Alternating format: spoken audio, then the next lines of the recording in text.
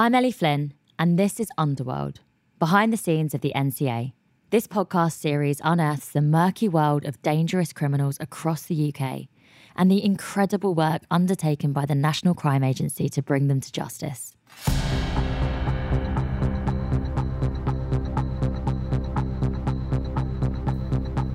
I spoke to the two female passengers in question. The passengers said they were carrying 5 checked-in suitcases. When they searched the suitcases, each of the 5 were found to contain large quantities of cash in various denominations. We also did forensics on the cash found in the suitcases and identified it was linked to a male who was involved in attempted murder, arms trafficking and drug trafficking. So we know that the source of the cash is from other OCGs. They were getting about £400,000 to £500,000 in a suitcase. The biggest amount that was moved was £2.5 million. Fair to say that passengers don't routinely carry that amount of cash. Certainly our biggest seizure in border force of that year. So yeah, quite an outstanding seizure that day. It's estimated in the hundreds of billions of pounds that money is laundered with a UK footprint. Cash exchanged at a street-level drugs deal. So the idea is to get that money out of the UK, so then that can be used by the criminals to fund their lifestyles. This is the story of an NCA investigation into a vast international money laundering operation. A network of criminal couriers that smuggled more than £104 million from the UK to Dubai during 83 separate trips between November 2019 and October 2020. A crime group overseen by ringleader Abdullah Al-Falassi, who was jailed for more than 9 years in July last year.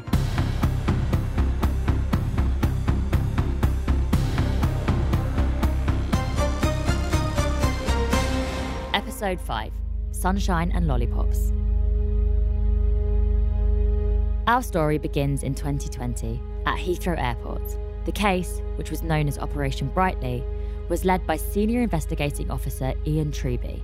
So on the 3rd of October, Border Force were conducting checks on outbound passengers travelling to Dubai. They looked into some checked-in suitcases and they found a quantity of cash, at which point they contacted the NCA.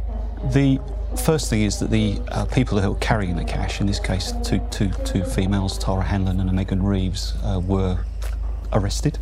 So Border Force made the arrest. We then determined that, given the quantity of the cash, that there would be forensic opportunity. So we called out one of our crime scene investigators, CSI, to recover what they could in terms of DNA, fingerprints, packaging, etc. A search of Tara Hanlon's home address after her arrest revealed that she'd done this at least 3 times previously and had a cash declaration made to Dubai Customs for around £1.1 million. She had exported successfully £3.5 million and was now attempting to remove a further £1.9 million. We then obviously look at the bigger picture, as I say, and we looked into the travel bookings, the travel history, and identified that 23 other people had travelled on bookings made using the same phone number and same email address and same credit card, or a combination thereof. So then we look at the bigger picture. Right, were these people involved in the carriage of cash?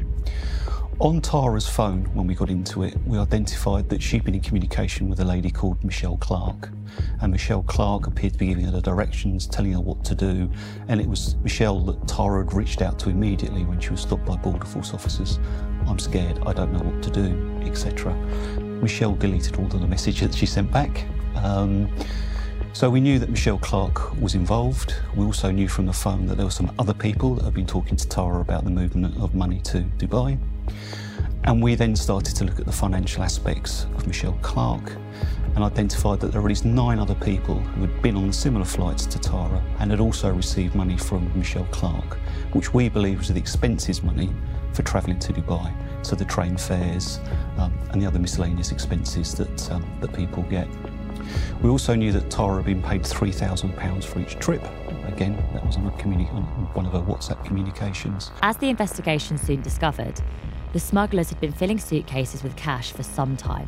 Manisha Prajapati was the lead financial investigator for the NCA on Operation Brightly. It was her job to follow the money. We had a link to a case that started in January of 2020, where a misplaced bag had been brought to our attention by Border Force, and it was my colleague who dealt with the case.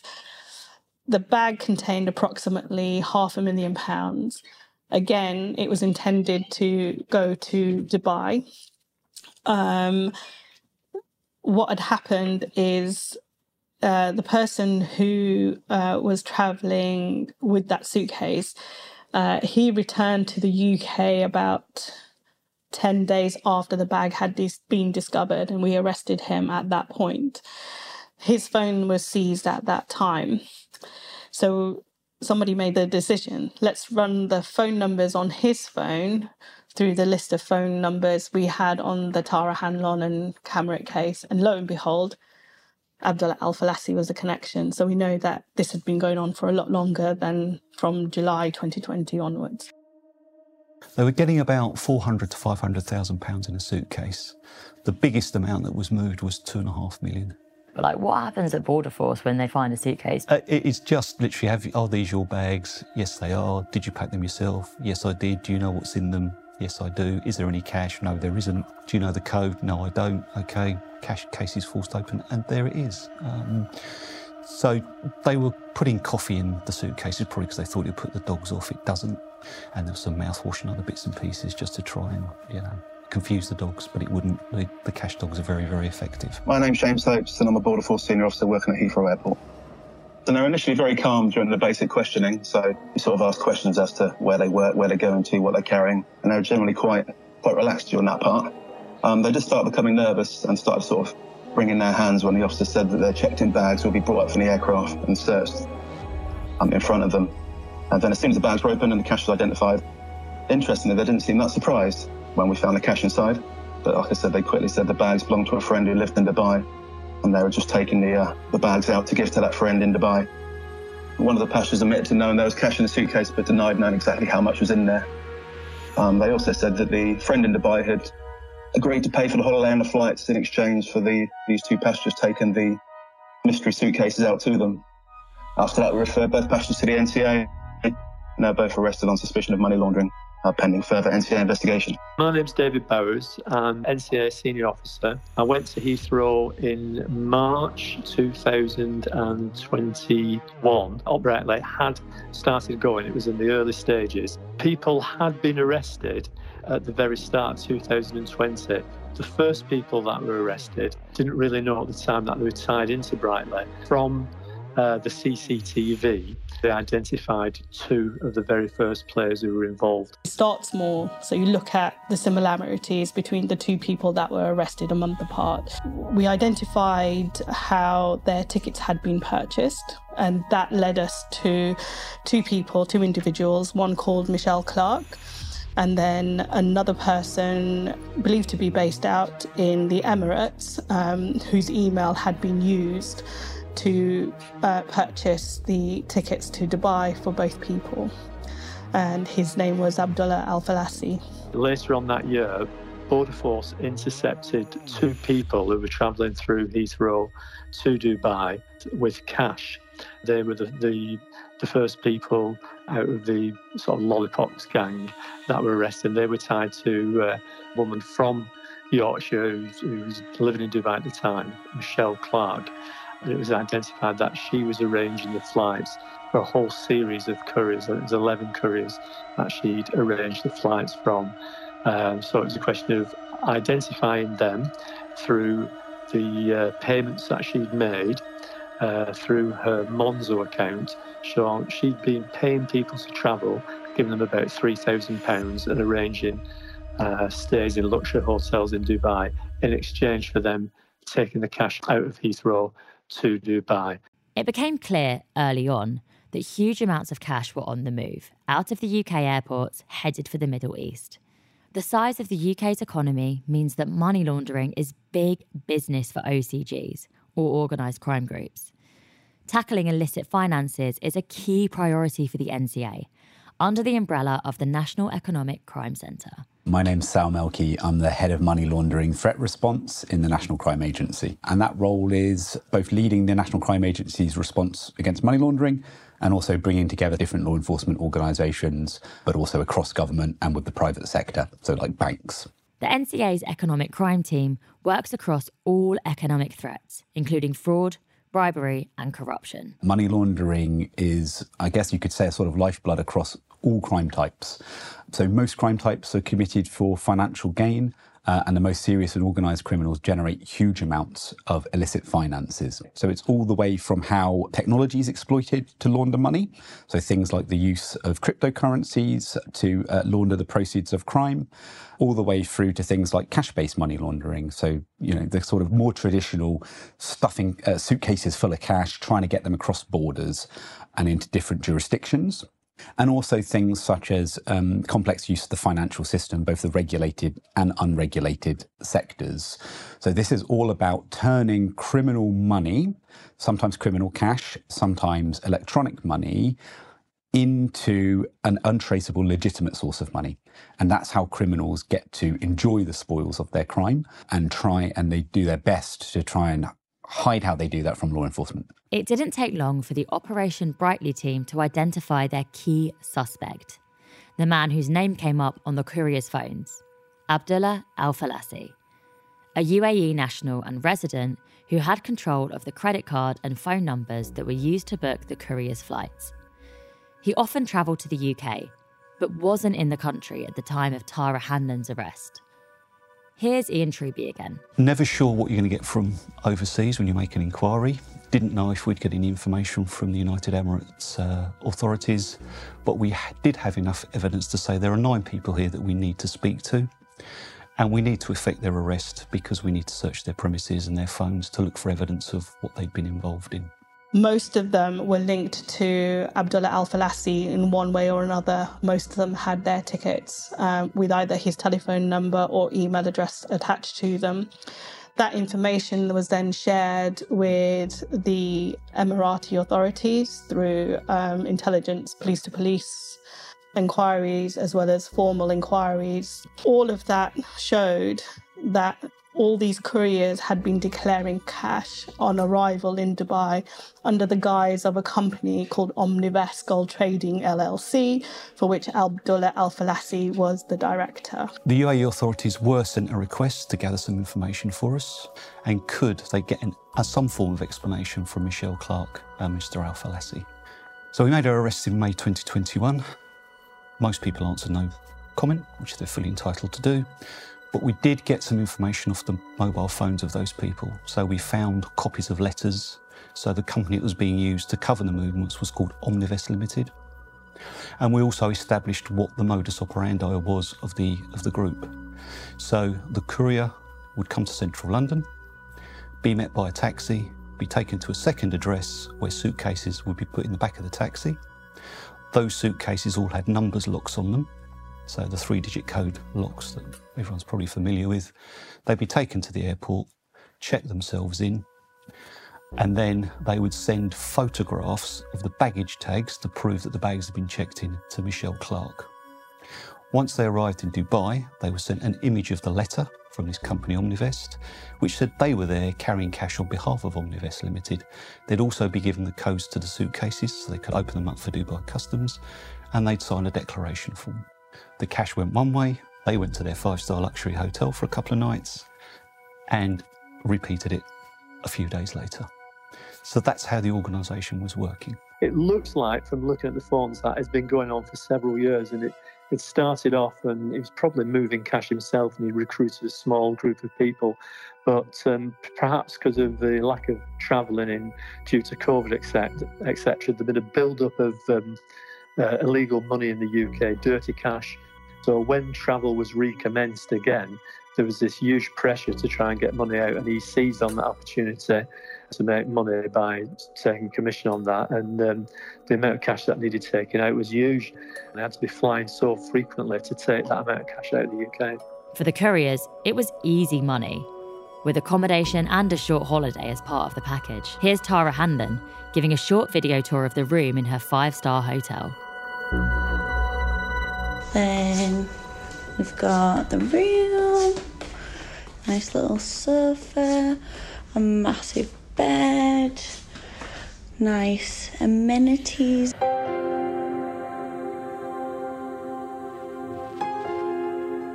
In December 2021, for reasons I'll never be able to fathom, Mr. Al-Falassi decided he would come to London again, and he got arrested.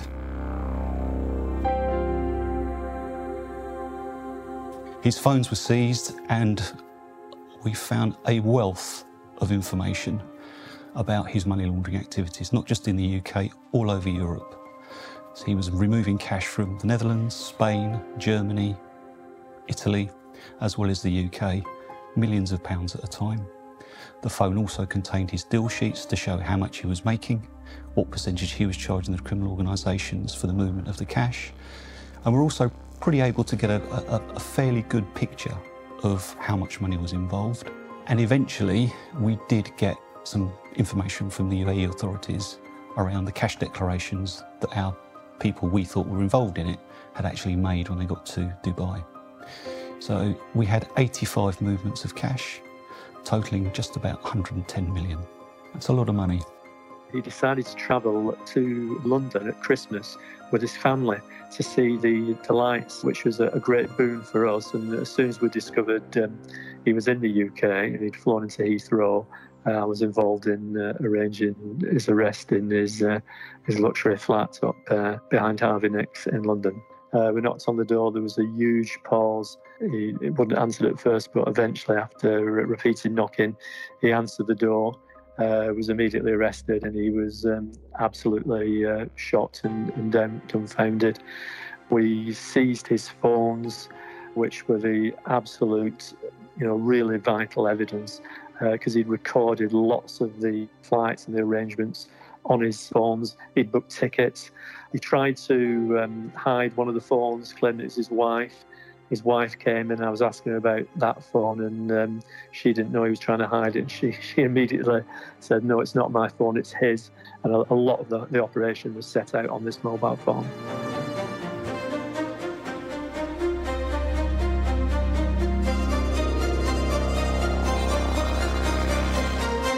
So he had 3 phones, and 2 had UAE numbers attached to them, 1 had a UK number attached to them.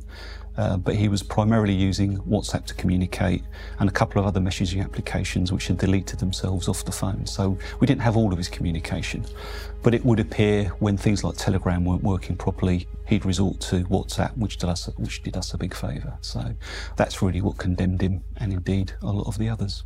And what kind of encryption services was he trying to use when he wasn't using WhatsApp? So Telegram was one application called TwoTalk, which I hadn't come across before this job.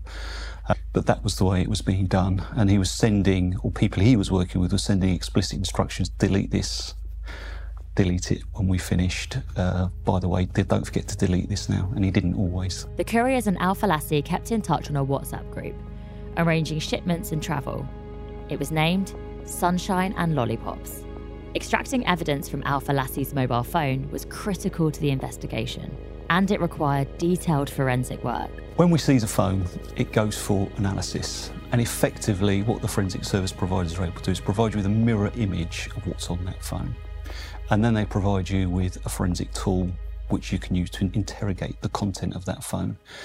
Now, with the best will in the world, you cannot look at every single piece of data on the average phone. There's just far, far too much. So you do it by applying word search terms. I think he had over 40,000 images on his phone. Now, they were valuable because once you got your eye in, you'd spot, oh, there's a cash declaration, there's the image of a passport, there's the baggage tags being sent to him, etc.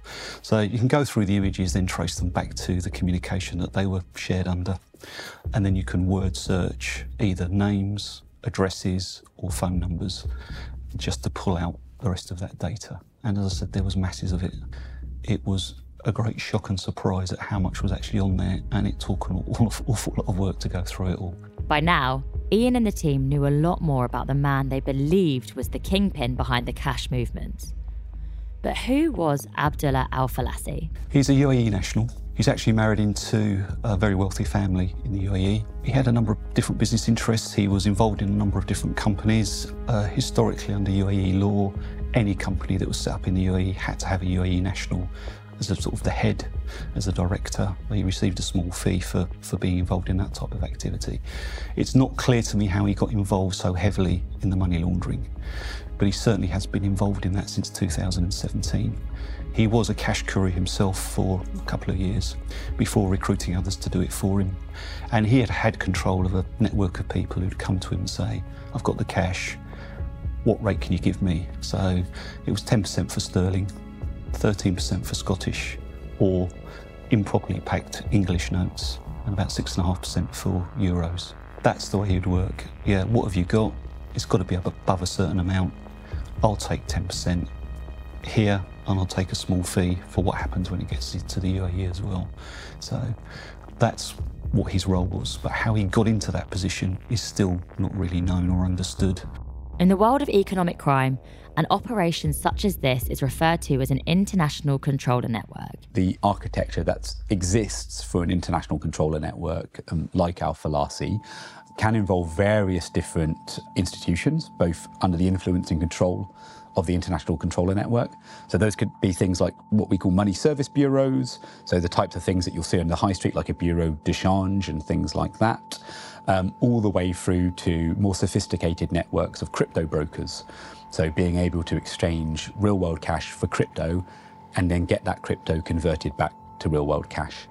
The other area that international controller networks exploit is the gold trade, and being able to convert the illicit finances into gold and sell that gold quickly and at a good price in various different markets across the world where there's a high demand is also another key way that they can launder money. So you've got an incredibly sophisticated end of the spectrum that in this instance was sitting in the UAE and outside of the United Kingdom. And then you've got an end of the spectrum that feels a little bit more straightforward, right? So going around various different cities, collecting bundles of cash, consolidating those bundles of cash, getting them in suitcases and then getting them out of the country. Crime generates cash. Cash is hard to get rid of. We have a fairly strict regime in this country around cash being put into a bank or being used to purchase things. So it's got to be got offshore, it's got to be put somewhere else. If you couldn't launder the money or use the money to buy more illicit product, you wouldn't bother, would you?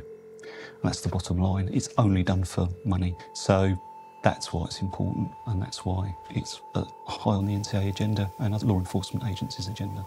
And what kind of methods was Al-Falasi using to launder his money? He arranged the physical removal of the cash, the consolidation of the cash in the UK, and the removal of the cash to the UAE. It would then appear that it was changed again from sterling or euros into local currency dirhams. Those dirhams were then put into his personal bank accounts or some companies under his control. We know gold was purchased. You know, if it's been turned into gold bullion, that's a really, really nice vehicle for criminals. Sits in a vault, changes ownership, no one needs to touch it or move it, but the value is transferred. The things that's really interesting here was a token-based system that was used. So tokens are often used in money laundering, and these are effectively a sort of form of trust. So I have a token in the country or city that I'm in, and that token corresponds to something that somebody else has, and that could be in a different country, a different part of the UK. And that effectively is a symbol that I have received the money that we want to be laundered. That enables the release of funds on the other side of the chain. And what we found through Operation Brightly was actually there was a huge amount of trust involved in this sophisticated network that was proven to be laundering in excess of £100 million British sterling. And that was surprising just how much trust was involved in that system and methodology. So yeah, super sophisticated end of the spectrum, and also quite a low sophistication end of the spectrum with, you know, effectively getting cash in suitcases and then getting it out the country with the least amount of suspicion as possible. One example of tokens used by Al-Falasi was the serial number of a banknote. One party will retain the original note, while the other party will be sent the serial number so they know the cash is coming from the right place. Before the suitcases were checked in bound for the UAE, the cash had to be collected using the token system at handover points across London. The criminal gangs would go to a pre-arranged place. Those bags were then taken to central London flats, largely mansion flats, probably Airbnbs. We'd never actually got the full address for these places, but certainly from where the driver was told to go to pick the suitcases up, they are in mansion blocks in places like Maida Vale and the West End. The cash was tipped out. We've got film of this. It came out in the trial. The holdalls, the carrier bags are literally tipped out on the floor, and then the cash is repackaged into the suitcase. Records are made of which drop, so the drop would be the cash handover within the UK, going to which piece of luggage, and then that's reconciled when the cash gets to the UAE.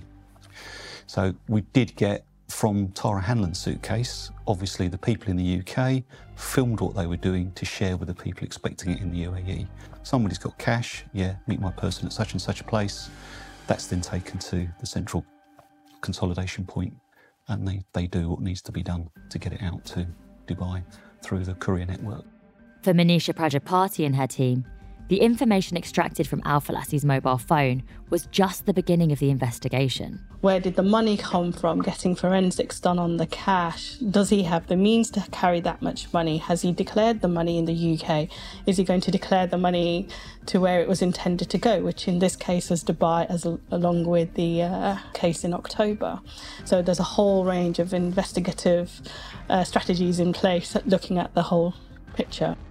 The whole picture involved a complex mapping of the relationships between Al-Falassi and the couriers, a crime network diagram that brought together the links between all the key players and suspects.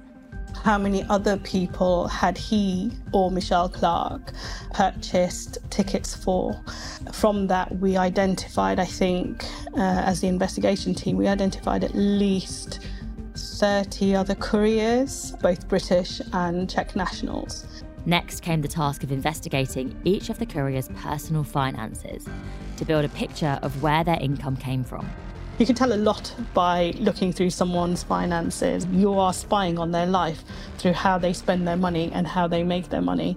So you can tell a lot about a person and how they see the world and deal with the world, looking at their bank account. There are several British laws that protect your financial information.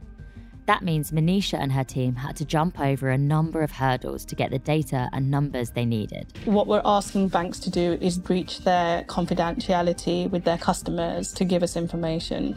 So that requires a court order to do that. They will give us basic information from confirming who the account holder is, that an account is active, or if they've got any concerns about an account. But if we want to go any further than that, then it is an application to a judge to say, can we have material held by the bank which they've confirmed they hold, so that we can retrieve it and they have almost like a defence in place to breach data protection in order to assist law enforcement. So what we've found through various different operations and system learning, so learning from our partners, not just in the UK, but also internationally, is that there is a group of individuals and networks that are incredibly well connected and really sophisticated.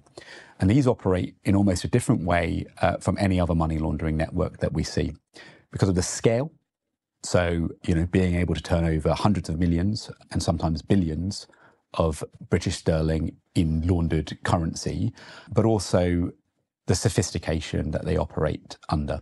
So these would be more akin to, I guess, a professional organisation than what we might think is a sort of traditional organised crime group. And what happens to the money that's recovered once you've got it? Under UK legislation, you can take action just against cash you suspect is the proceeds of crime. So in parallel to our criminal investigation, we had cash seizures. So you seize the cash, 48 hours later, you go to a magistrate, and the magistrate will determine that you do have grounds to suspect, and therefore you need time to investigate, and they'll order the continued detention of the cash. You'll get to a point where you've investigated the origin or the intended use of that cash, and then you can make an application to the court for its forfeiture. Now, any interested party in the cash can make representations, they can provide material to show that the cash is legitimate, and if they do, you might have a contested court hearing and the judge will decide whether it is or it isn't. That's on the balance of probability test, which is a slightly lower evidential test than we have in criminal trials, which we don't say beyond reasonable doubt anymore, but effectively that's what we have in a criminal trial. For these civil proceedings, because it's done in the magistrates under a civil regime, it's just that balance of probability. On the balance of probability is this criminal cash, or was it intended for use in crime? As I say, anybody that wants to challenge the NCA's assertion can do so, and we can have a contest over is it or isn't it. My sort of working hypothesis was that he'd married into a very wealthy family over there. I can only assume that he needs to show that he was able to bring money in, and ultimately ended up doing it by turning to criminality in order to do so. It can only be for the money. And unfortunately, I've seen this with criminals before, even though they've got more money than most people could ever spend in a lifetime, they still chase more. The more you get, the more you want. It's very strange. So I think that's all I can put it down to. Whether he's trying to impress his family, as I said, my understanding is he didn't actually come from particular wealth himself, but he married into a very wealthy family. And it could have just been he's trying to impress the relatives. Really don't know.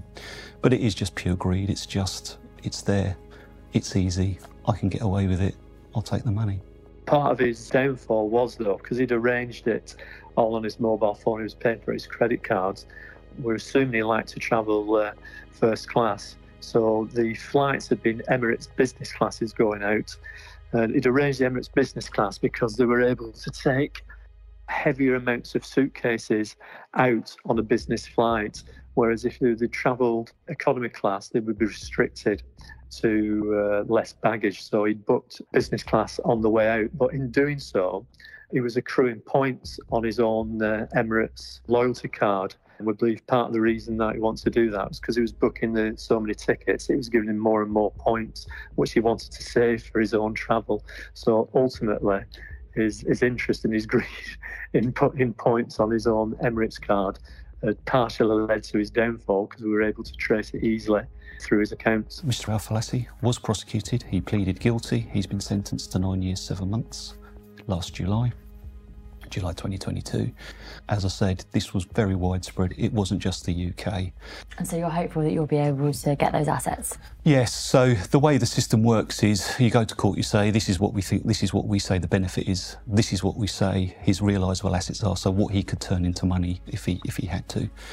You have a little bit of a bum fight with his representatives. The court determined, yes, your benefit is X, you have Y in terms of assets, you must realise those assets, pay those into the central government coffers or face a longer term in prison. So it's very useful and quite powerful legislation to de-incentivise criminal conduct. The seized cash, court orders the forfeiture of that money. The money then goes into the Home Office and a portion of it is then reallocated to the National Crime Agency. Part of it then goes into the Treasury to assist funding generally, so back to the public, to the people, and part of it is put into a fund where law enforcement agencies can apply to get equipment, training and the rest of it. In the cash seizures we got on this, so 430 from a guy called Ilyas, the 1.9 million from Tara and the 1.4 million from Zednik Kamarit, nobody came forward to say it's legitimate money, it's come from a business, it was to be used in a business. So the applications we made to the court in respect of that cash were all uncontested and the orders were made. And one of the things that we're really keen to impress on in money laundering is it's not just numbers on a spreadsheet, it's real world harm. And actually all of the money that's being laundered has been derived from drugs trade. Drugs trade is propped up by serious violence. Human trafficking is propped up by serious violence. Proceed of fraud causing huge harm in the community. Things such as ransomware, which is growing exponentially and stealing innocent people's money. So it's really important to come back to this main notion that we can't see the people dealing with the money as any different to the types of criminality that they facilitate. We got charging decisions against a number of people. We've charged 16 people with these offences. 4 people have pleaded guilty. We successfully prosecuted 4 more. 4 more face trial later this year, and then 2 more after that. This is the largest money laundering investigation that I have worked on. Other ones have been around £40 million.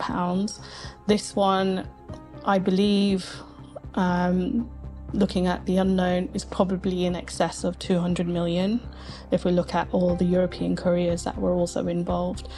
Perhaps even more. I think looking at the finances of Abdullah Al-Falassi that I have had access to, it looks like this has been on operation since 2017, 2018. So maybe more, 200 million. Class A drugs are harmful. People do get addicted.